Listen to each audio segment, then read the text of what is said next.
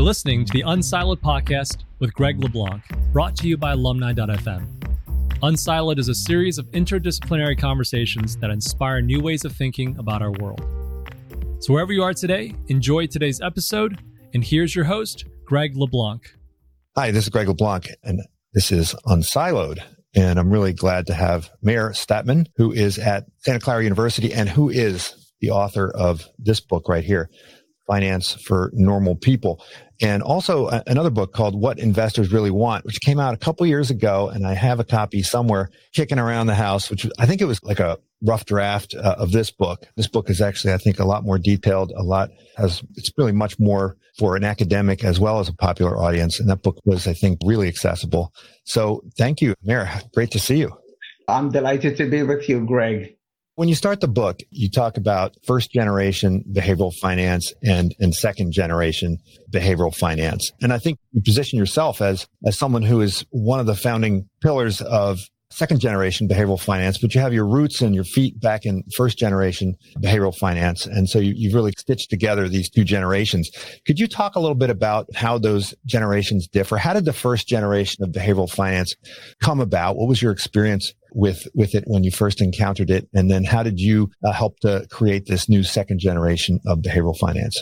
It's useful to begin with standard finance. And in standard finance, people are rational. And so people, for example, in standard finance, people just don't buy lottery tickets. So we don't even discuss that. In the first generation of behavioral finance, it was recognized that people do buy lottery tickets. But why do they do that? Because they are stupid. They commit cognitive errors. They think that the odds of winning are 1 out of 100 million, where in truth it is 1 out of 200 million.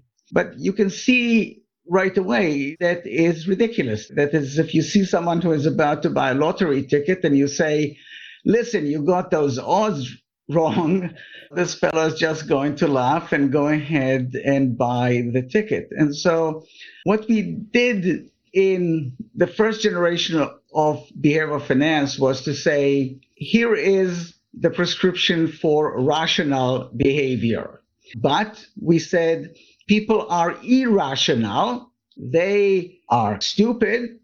They don't understand math or statistics. And so they want to do exactly what rational people want to do, which is to maximize their wealth. But because they are stupid, they are unable to do it. And so they buy lottery tickets, they trade too much, and so on.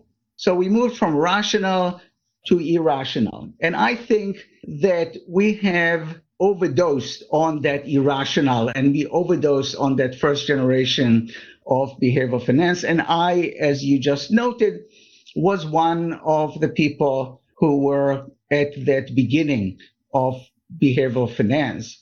And there, for example, the first paper that I did with Hersh Shefrin was about dividends. And we said, why is it that people like cash dividends, even though, rationally speaking, they shouldn't? If they want to get money from a company, they should create homemade dividends by selling shares. So that was really useful to bring about some phenomena that are real and don't conform to theory. And if reality does not conform to theory, it is the theory that goes, not reality. But as I went on, I realized that we have gone too far to that irrational, and we have to move back to what I describe as normal. And the idea is that we are all normal. Normal is not average. Normal is pretty much all of us.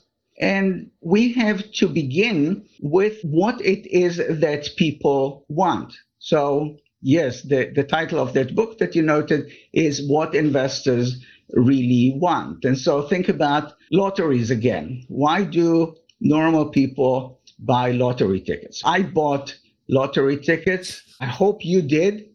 No, I hope your listeners did. And if not, go ahead and buy one. It costs very little, and it will give you hope for an entire week before you find out that you have lost again. So why is it that we buy lottery tickets? There are three kinds of benefits that we are looking for in everything, in every product, in every service, in every activity. One is the utilitarian benefit, the money thing, the wealth thing. What is the utilitarian benefit of a lottery ticket?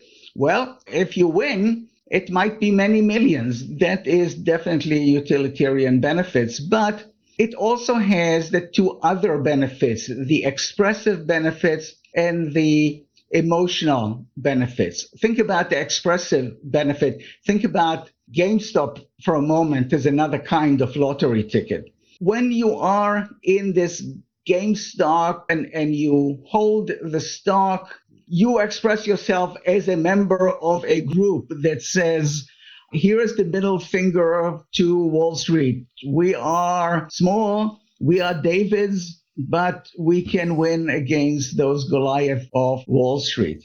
And of course, there is the emotional benefit of I'm going to have hope of actually winning, buying low and selling high. And there is a pride in being a member of that tribe. And so we have moved from rational, which was theoretically pleasing but unrealistic, to irrational, that was closer to reality, but still assumes that what people want are those rational wants of maximizing wealth. And now we are relaxing and we are saying, hey, people sometimes do things not because they make a cognitive or emotional errors. They do it because they want to do it, whether it is buying a lottery ticket or doing crossword puzzles or playing golf or whatever it is. So it sounds like the original financial economists with modern portfolio theory, they were attempting on the one hand to describe how they thought people were behaving, but there is an implied normativity that if you didn't behave this way, then not only did you act against your best interest, but you also frustrated the model makers. And so behavioral finance was in part an effort to describe what people were doing, but also it had a normative flavor. This is how you should behave.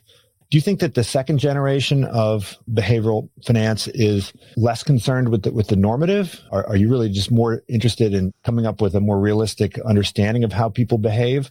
Or is it a different type of normativity, one that's a little bit more forgiving and a little bit more understanding of human motivations and frailties?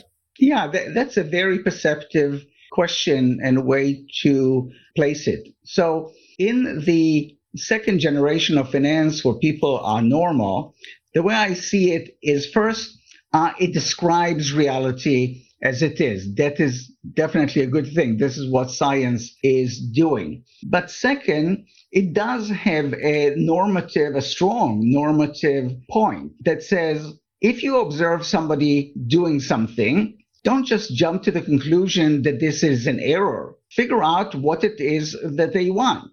So if I see someone playing golf, I say, isn't that stupid? A grown-up with a stick pushing a small white ball into holes. God, this is stupid. But of course, people who play golf will tell you that I missed the point, that golf has a lot of expressive and emotional benefits. And in fact, it has negative utilitarian benefits because you have to pay for the clubs, you have to pay for the greens, you have to pay for everything else. But that is what we are doing. Think about movies. Most movies are fiction. Why are we paying good utilitarian cash for fiction? It's not hard to figure out. But there are some instances where people do stuff that is normal and yet unwise. And so here is something that is to be taught. So, for example, if you see someone who trades a lot,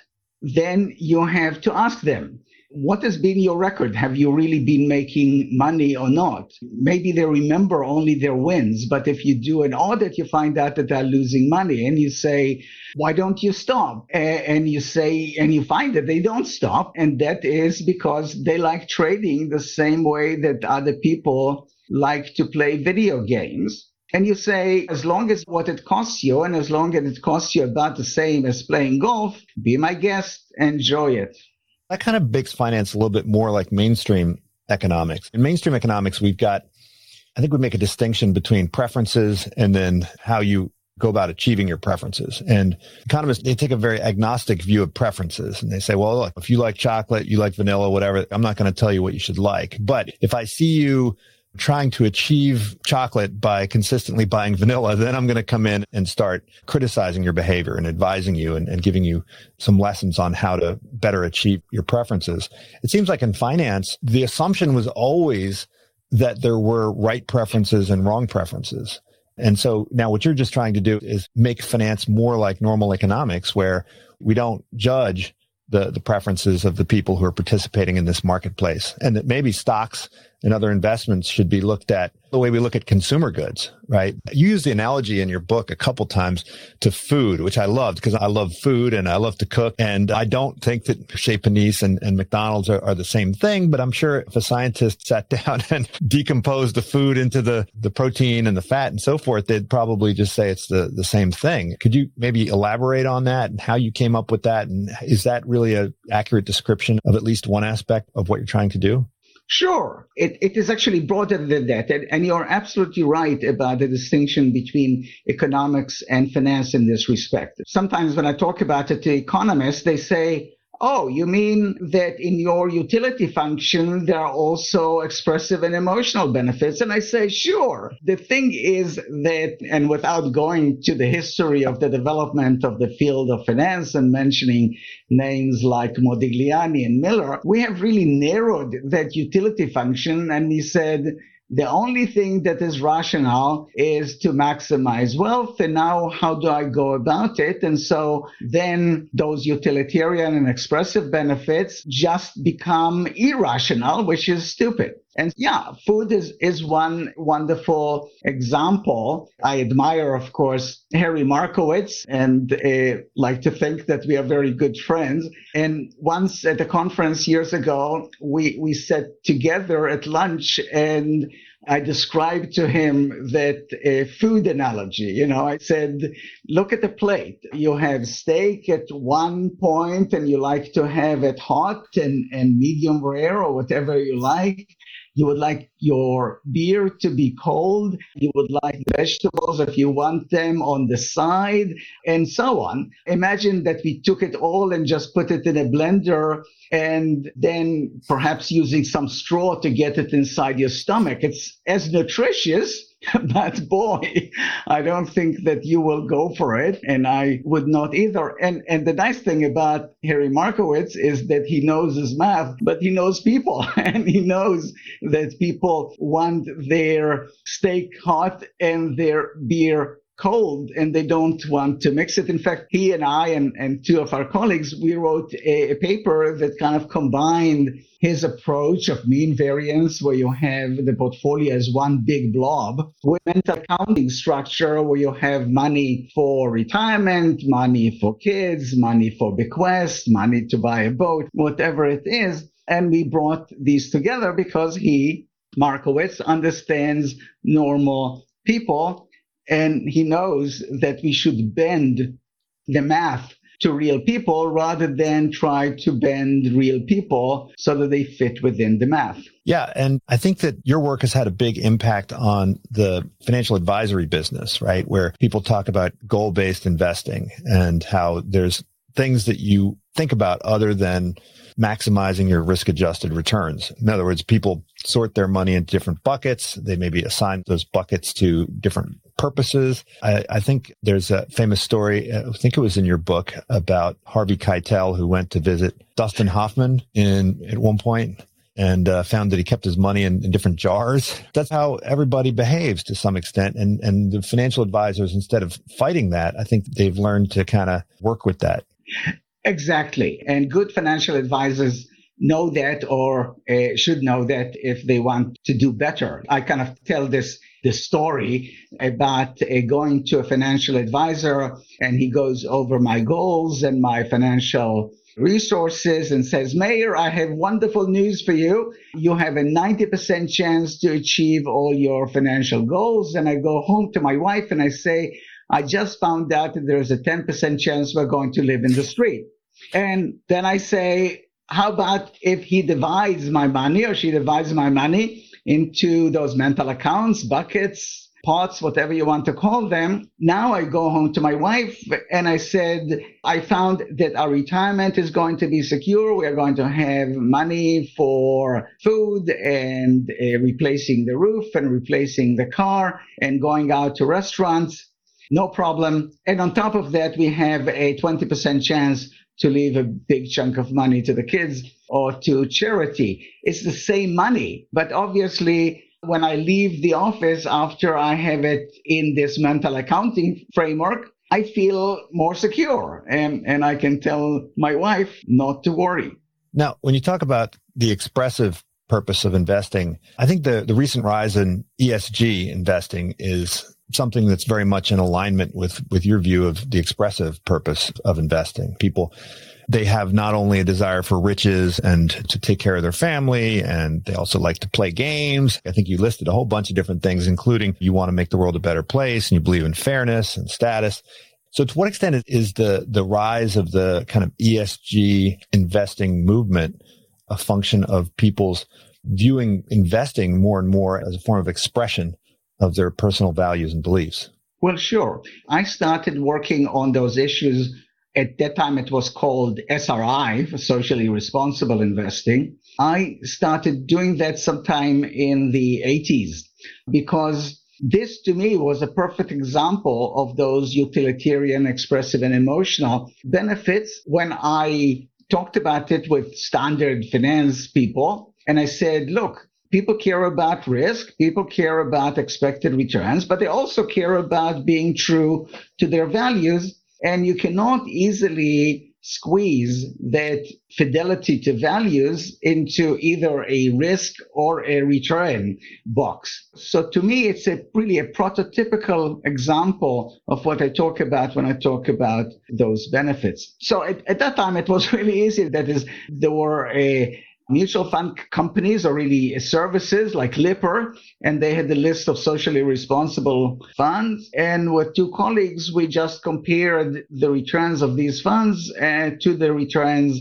of an index and the returns of a matching set of conventional funds. It was really an easy paper that got published in the Financial Analyst Journal, and I continued from there. Now, at that time, and subsequently until really the last decade or less, that was a niche. 10% of investors maybe are interested in it and very passionate about it. But the others just shrug their shoulders. Now it has become really popular, and the name has become ESG for environmental, social, and governance. And I'm actually worried about this development because the idea of SRI was that you are doing good for others, quite mercenary, I would say, really going back to the old system of we just want to have high returns, and people are just intent on saying, I don't give up returns when I invest by the ESG way. And to me, this really sounds like I donate $100 to charity and I get a deduction for $250. This sounds too mercenary for me to be, if you donate, you take a deduction as allowed by the tax law, and you feel warm inside that you have done good for somebody who can use that money better than you can. This is wonderful. This is what I do. This is, I'm sure, what you do and the listeners are doing as well. But when it becomes just a tool for higher returns, that is, ugly might be too strong, but that is at least distasteful. And on top of that, you're not going to be able to do it because once you factor in the cost of the people who promise those high returns, blah, blah, you will find that whatever higher returns without cost considerations are really gone by the time you get those. And so really ESG is now, I think, just another way to charge high fees for active funds. And I don't like it. That sounds very normative of you. It sounds like you at least think that some of the emotional and expressive behaviors of people may come at too high of a price with respect to their utilitarian desires? Are you really just saying that you support these decisions when they're made in an informed way with transparent communications? Or are you saying something more severe than that? What I'm saying is that hypocrisy is not something to be admired. And so if someone is in it to feel that warm glow of I'm doing good for people who can use that money better than I can, who are poorer than me, I am helping clean the environment or whatever it is. Once you have that, and I'm going to be making a ton of money out of it, it just feels wrong. I've heard someone who is in this philanthropy field, and she said that wealthy people actually don't like discussions of the utilitarian benefits, the tax benefits of their contributions, because it makes it feel as if this is just a mercenary way to call it charity, but in fact fill their pockets. And God knows there are many people who do just that. But if you ask me, do I admire those people for their tax craftiness? Let them enjoy the money, but admiration from me, they're not going to get. So I don't think, even though you are more forgiving and a little more understanding of ordinary people, you haven't abandoned the project of improving financial literacy, and in particular, helping people to understand where they're paying fees that are pointless and when they're engaging in trading, which is pointless. So you do still have a bit of a normative bent, at least with respect to transparency and the acquisition of financial knowledge. Yeah, I do. I think that what is important is to make clear what is going on. That is, you don't have to go to great length to explain to a golf player that he or she is paying money for their equipment and so on, but enjoying it. Yeah, they know that. They're not in it to make money. They are not going to be professionals. All I'm saying is that you have to make the distinction between what is an error and what is a want. And then, of course, I leave myself, as I leave to other people, to judge whether this is something to be admired or not. And here, there might be, of course, many opinions. I don't play golf. I think that it is silly. If others play golf, I don't think that it is silly of them to do that. What I don't like, and I think that I'm not alone in that, is that the kind of hypocrisy where you are after money, but you pretend that you're going to be doing good. This is why God knows I'm happy I'm not a politician, because politicians must do this kind of stuff all the time. The beauty of an academic is that I don't have to do it. Now, like if you're a financial economist and all you're doing is talking about individual welfare or the trading behavior of the retail investor, that's not terribly interesting to most financial economists. They're really interested in the overall impact on asset pricing and market dynamics. And you've written quite a bit about what you call kind of behavioral portfolio theory and the impact on how we think about market efficiency. So all of the big topics in finance have to be reexamined in light of this behavioral finance that you talk about. Could you talk about some of the bigger implications, in particular of portfolio theory and asset pricing? So what you want to do is, of course, address those big questions. But the old thinking from decades ago in standard finance was that you can do that without regard to what individuals are actually doing, because the argument is that by the forces of arbitrage, all of those errors and activities that make no sense of individuals are going to be canceled out in the total. And so why bother with them? So at least this GameStop saga teaches us that this arbitrage argument has limits, that surely notions of market efficiency have to be clarified. So there are two notions of market efficiency. In one, market efficiency means that the price of securities is always equal to their values. In the other, it simply says that it is hard to beat the market. It is hard to generate abnormal returns, extra returns, by being clever. Now, in standard finance, those two get mixed up and it's not really clear. GameStop, for example, is one example where the price definitely is not equal to value because the price was $20 and a few days later it was 400 some, and now it has gone down to God knows maybe 50. So the price deviated from the value one way or the other, but it does not mean that it is easy to beat the market. One of my students wrote to me and I said, look, if you're going to put money in it, put less than $1,000. So not all my students listened to me. So he evidently put more and lost $6,000. So it tells you just because the market is crazy, that doesn't make you a psychiatrist. And the market is not efficient in the sense of price equals value, but it is pretty efficient in the sense that it is hard to beat. So that is one example from market efficiency as the aggregate. Yeah, I think if we go back in time and look at the intellectual history of modern finance, kind of the returns model, CAPM, and the market efficiency hypothesis, they got entwined, and I think people believed in both of them, and it quickly became clear that you couldn't test them both at the same time. And so it was a question of which one was going to yield. And I think people were more willing to abandon the capital asset pricing model than they were willing to abandon market efficiency. And so that's, where we got the Fama French factors, and that's where we got the Carhart factor and all these other factors. And I think you described that pretty well in the book, how that evolved. And so once we start introducing all of these factors, aren't we just reverse engineering our model to fit reality rather than, abandoning the idea of market efficiency? No. So think about it this way.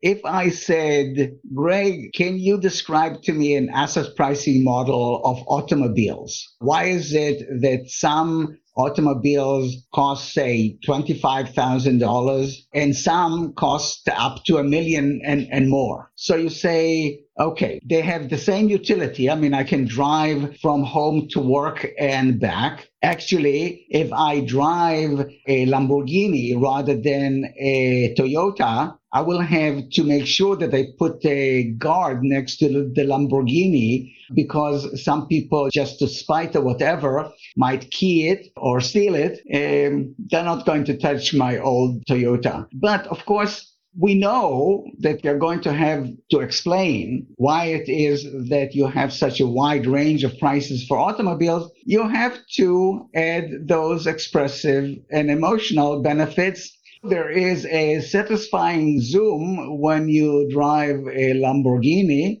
that you don't get from a Toyota. And here I have no strong views. If that matters to you, that is fine. I think that Lamborghini, by the way, maybe I'm wrong, is made by Volkswagen. It is one of their divisions. So one way I make myself feel better is when I see one, I say, that's a Volkswagen. So don't try to impress me. So what you can see from that is that we are, if you take it back to asset pricing model, we started with some kind of a general model. If people are rational, they do this, and then you get the CAPM and so on.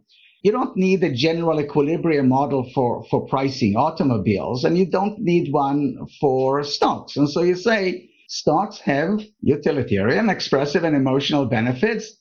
Having GameStop or having Google or having Facebook stocks feels with it. Whereas if you have General Electric and General Motors and so on, you kind of almost feel like lower middle class. Again, if that's what you want, that is fine. I don't have strong opinions on that. I think that it is not wise. I think that it is not wise to have a portfolio that is not diversified. But as somebody wrote to me, investing to me is also about the fun of it. And I say, that's okay. As long as you know how much it costs you and you accept that cost, good for you. So a lot of investors who are interested only in the utilitarian benefit of their portfolio, a lot of hedge fund managers, they spend a lot of time thinking about what the behavioral factors are and to the extent to which they can predict what people are going to favor or disfavor as a result of their emotional and expressive attachments. To what extent would you advise professional investors to use behavioral insights to design investment strategies for those LPs or clients who are primarily interested in the utilitarian benefits?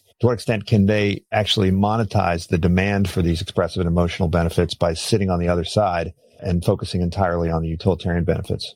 Sure. So again, if you are in the golf business, you know how to appeal to golf players. So you make money out of their desire to have a club that would kick that ball another foot or two. And the same applies to hedge fund managers. And if hedge fund managers say, all I care about is that is fine. If some people are willing to pay for the sexiness of stocks, say by buying growth stocks, I'm going to bet against them and I will buy value stocks. So value stocks are like a Toyota rather than a Lamborghini, which are growth stocks. The problem with that, of course, is that unlike cars where you know the characteristics and you can say, I don't need the sexiness and I'm not willing to pay hundreds of thousands of dollars for it. And your listeners probably know, value investing was horrible the last 2 decades by now. Tells you that you also have to figure out the changes in those preferences, sentiment of individuals. And maybe what it says is not so fast. You might make the right decision, the wise decision to invest in value stocks, but it might be that by the time value stocks do better than growth stocks, you'll be out of business.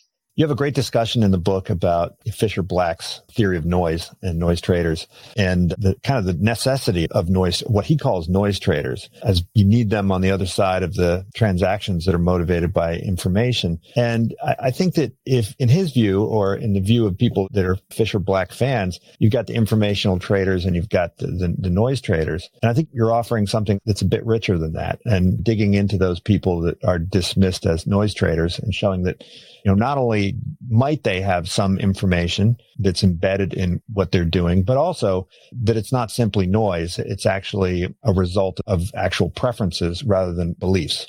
Well, that is right. But let me begin with Fisher-Black, because his insight was really deep. And his point was this. If you have people who are smart, who base their choices on information, these are the information traders, and they want to maximize wealth. And then you have people who just are moved by sentiment to trade for whatever reason. Now, he said, if you have a market that has only those rational information traders, they're going to say, if someone offered me a stock to buy, I'm going to ask, what does he know that I don't know? And I will suspect that he knows something I don't. And so he has an advantage over me. And so I don't trade.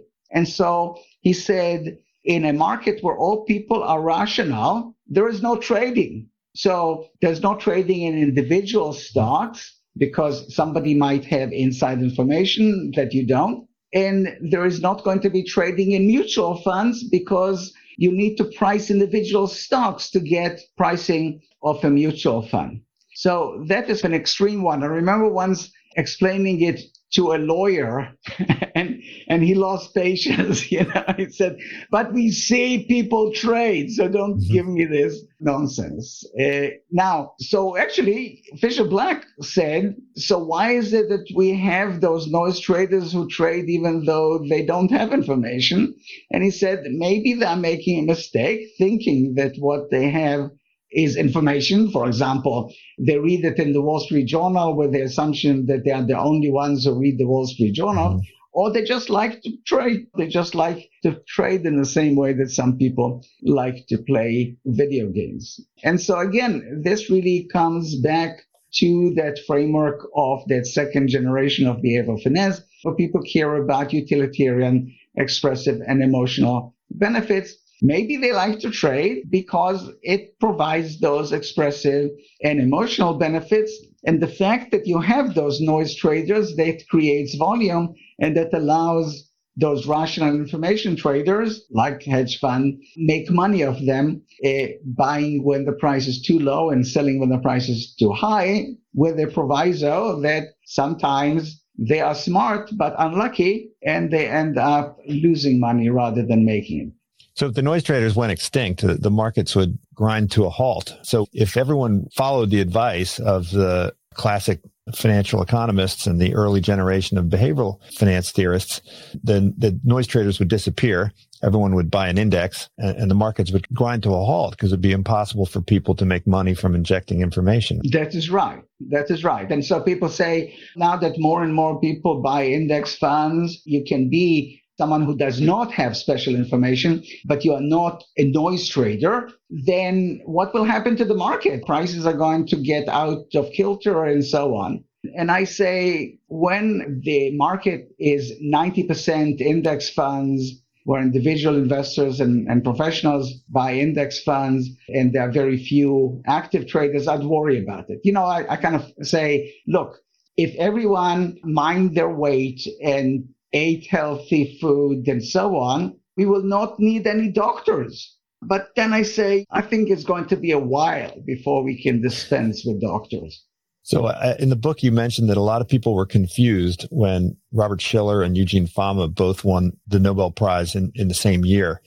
You explained why we shouldn't be confused and why those two perspectives are really two sides of the same coin. And out of those two perspectives comes a more nuanced view of financial markets.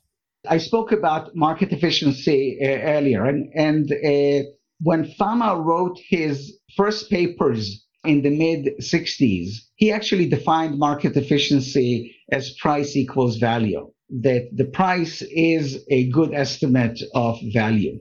But along the way, like bait and switch, he moved to you cannot beat the market. And so now it became, look at those mutual fund managers, on average, they don't beat the market. And now if prices are price equal value, then you cannot beat the market. But if you cannot beat the market, then it does not necessarily mean the price is equal to value. It might be that prices are crazy and God knows how they move. Now, what did Shiller say? Shiller said essentially that prices deviate from value. He says, look at evidence about dividends and so on, that sentiment, which is another way of aggregating those expressive and emotional benefits, that sentiment also enters into those prices. And I'm not attributing anything to Shiller, but it does not mean that it is very easy to take advantage of the idiots and make money off them beating the market. And so that really is,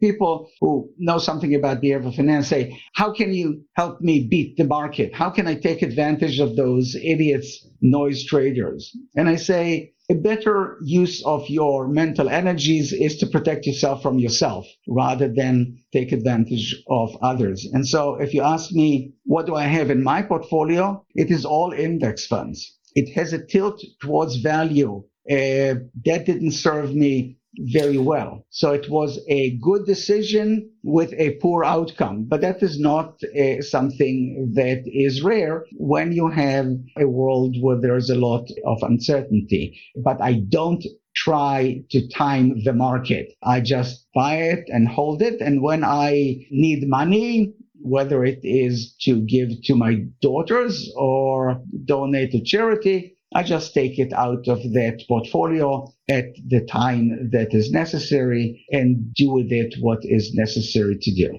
Well, a value tilt might make sense as a diversification move, given that you live in the Bay Area, teach at Santa Clara and own real estate in the Bay Area. It might actually make a lot of sense for you to but this is not why I bought the house that I live in. And it is, I bought the house because I needed a place to live, and I derive a lot of expressive and emotional benefits from being the owner of a house rather than a renter. And I derive expressive and emotional benefits out of having paid off my mortgage rather than carry it and use that money to buy stocks or whatever. Is it wise from a utilitarian perspective? I don't know. It just feels good to have no mortgage. And the nice thing about money is that it lets you feel good. And that is what I'm doing.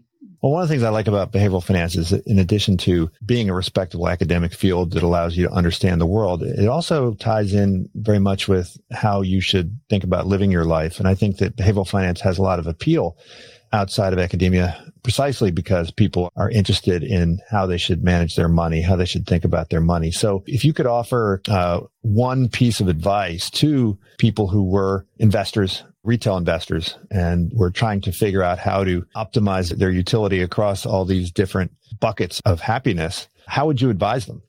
That really is an extremely important question because, as I say, money, wealth is just a way station to well-being. What good is it if you have a ton of money and because you are so stingy, your children and spouse are estranged from you, lots of fights in the family, and so on. I say, what have you gained? Now you're going to be dead and you're going to be buried with those sacks of money. So think about it in units of well-being and think about what matters in well-being. Of course, money underlies all of it. With no money, it's very hard to feed the family. But there are other things. There's health, there is mental and physical health. There is work. And work is, of course, about the utilitarian benefits of being paid. People make those trade-offs all the time. I've been offered, in fact, jobs on Wall Street that I turned down. So I'm giving up some money so that I will have the freedom to engage in what is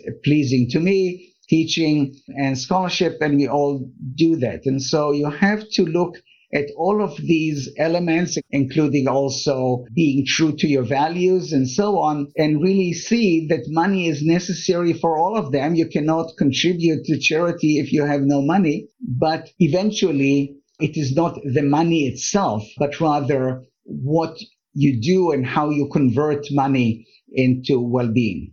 Of course, that person who dies with the big stacks of cash would not be following Friedman's life cycle spending model, because that person would spend that last penny in the moment that he or she expires. So I think that person would probably be as equally unhappy as the person who died with the big sacks of unspent cash. Yeah, that is right. And again, you have perverse benefits. That is, I'm thinking about myself. Okay. So there are restaurants where the basic menu begins at $295. Now, if I were eating at that restaurant, I would not enjoy that food at all because I would be thinking that the chef is standing in the back and laughing at those idiots who are paying $300 for chopped liver on toast. Okay. So for a lot of people, spending money has that expressive and emotional cost. If you tell me that I can use my money to take a cruise around the world, I say, I have the money for that, but if you put me on that cruise, it will not be long before I jump overboard. So you have to figure out what enhances your well-being. For me, some of the things that enhanced my well-being was several years ago, I just realized that I've been really too stingy. I can easily afford airfare, business class airfare, without shortchanging myself and my wife and our kids. And so I'm spoiling myself. I'm old enough to be able to do that. But at the same time, my wife and I increase substantially our contributions to charities that matter to us. And so I feel right. I'm taking care of myself and my family, and I'm taking care of people who can use some money more than I can. And that really, again, it is about well-being. And you have to think about it. Spending on particular things is not pleasing, but ask yourself, what will be? How about instead of taking those sacks of money with you to the grave, how about if you donate them to whatever, food bank, charity, hospital, and so on, so that it can do some good other than just prop your ego? The only problem with that is that the airline executives are in the back laughing about the people who are paying all that money for the extra 2 inches. Absolutely. But I felt exactly the same way. But that experience where my wife and I flew to Israel and we were going to pay a bit of money, several $100s and miles to be upgraded to business class, and we were not upgraded. And then I said, let them laugh. That is, it is not that I'm not aware that I'm paying 4 or 5 times the price of a coach ticket for maybe more than a few inches and a bit of better food. But this is the kind of luxury that enhances my well-being. And if they sit in the back and laugh, what can I do? If there is a fellow who is sitting right across the aisle from me who was upgraded and paid a pittance for what I paid thousands for, in the old days, it would bother me. I would feel like an idiot. But now I say, I don't care. What will I do with that money? Nowadays, I don't think that they bury people with gold and sacks of money anyway. So that's going to be a waste. And the thing is that several years ago, I wrote an article that included about the reluctance of older people to spend money on themselves, their family, the community. I got such touching emails and reactions where people said things like, you changed my life. I sat down with my wife and we said, what are we doing? And one woman wrote about having a husband who was reared by parents who went through the Depression, always saw the glass as half empty. When he died, fairly young, just a few months after the age of Social Security, she found that they have tons of money. And now she says, I'll be working really hard to spend it all before I'm gone on myself. She's going to take trips, business class, I'm sure. But also she has a friend who has a kid that is disabled. And so she is establishing a fund to support that kid in life. And I say, great, this is what I do. That is, take care of yourself and take care of other people. Meir, it's been a real pleasure chatting with you.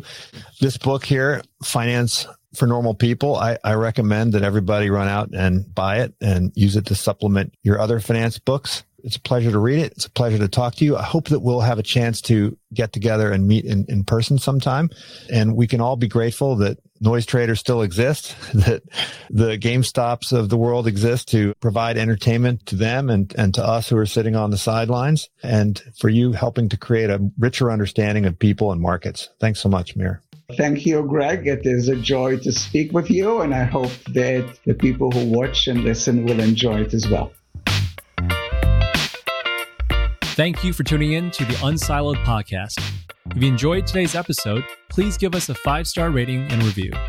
To listen to other episodes, please visit our website at www.unsiloedpodcast.com.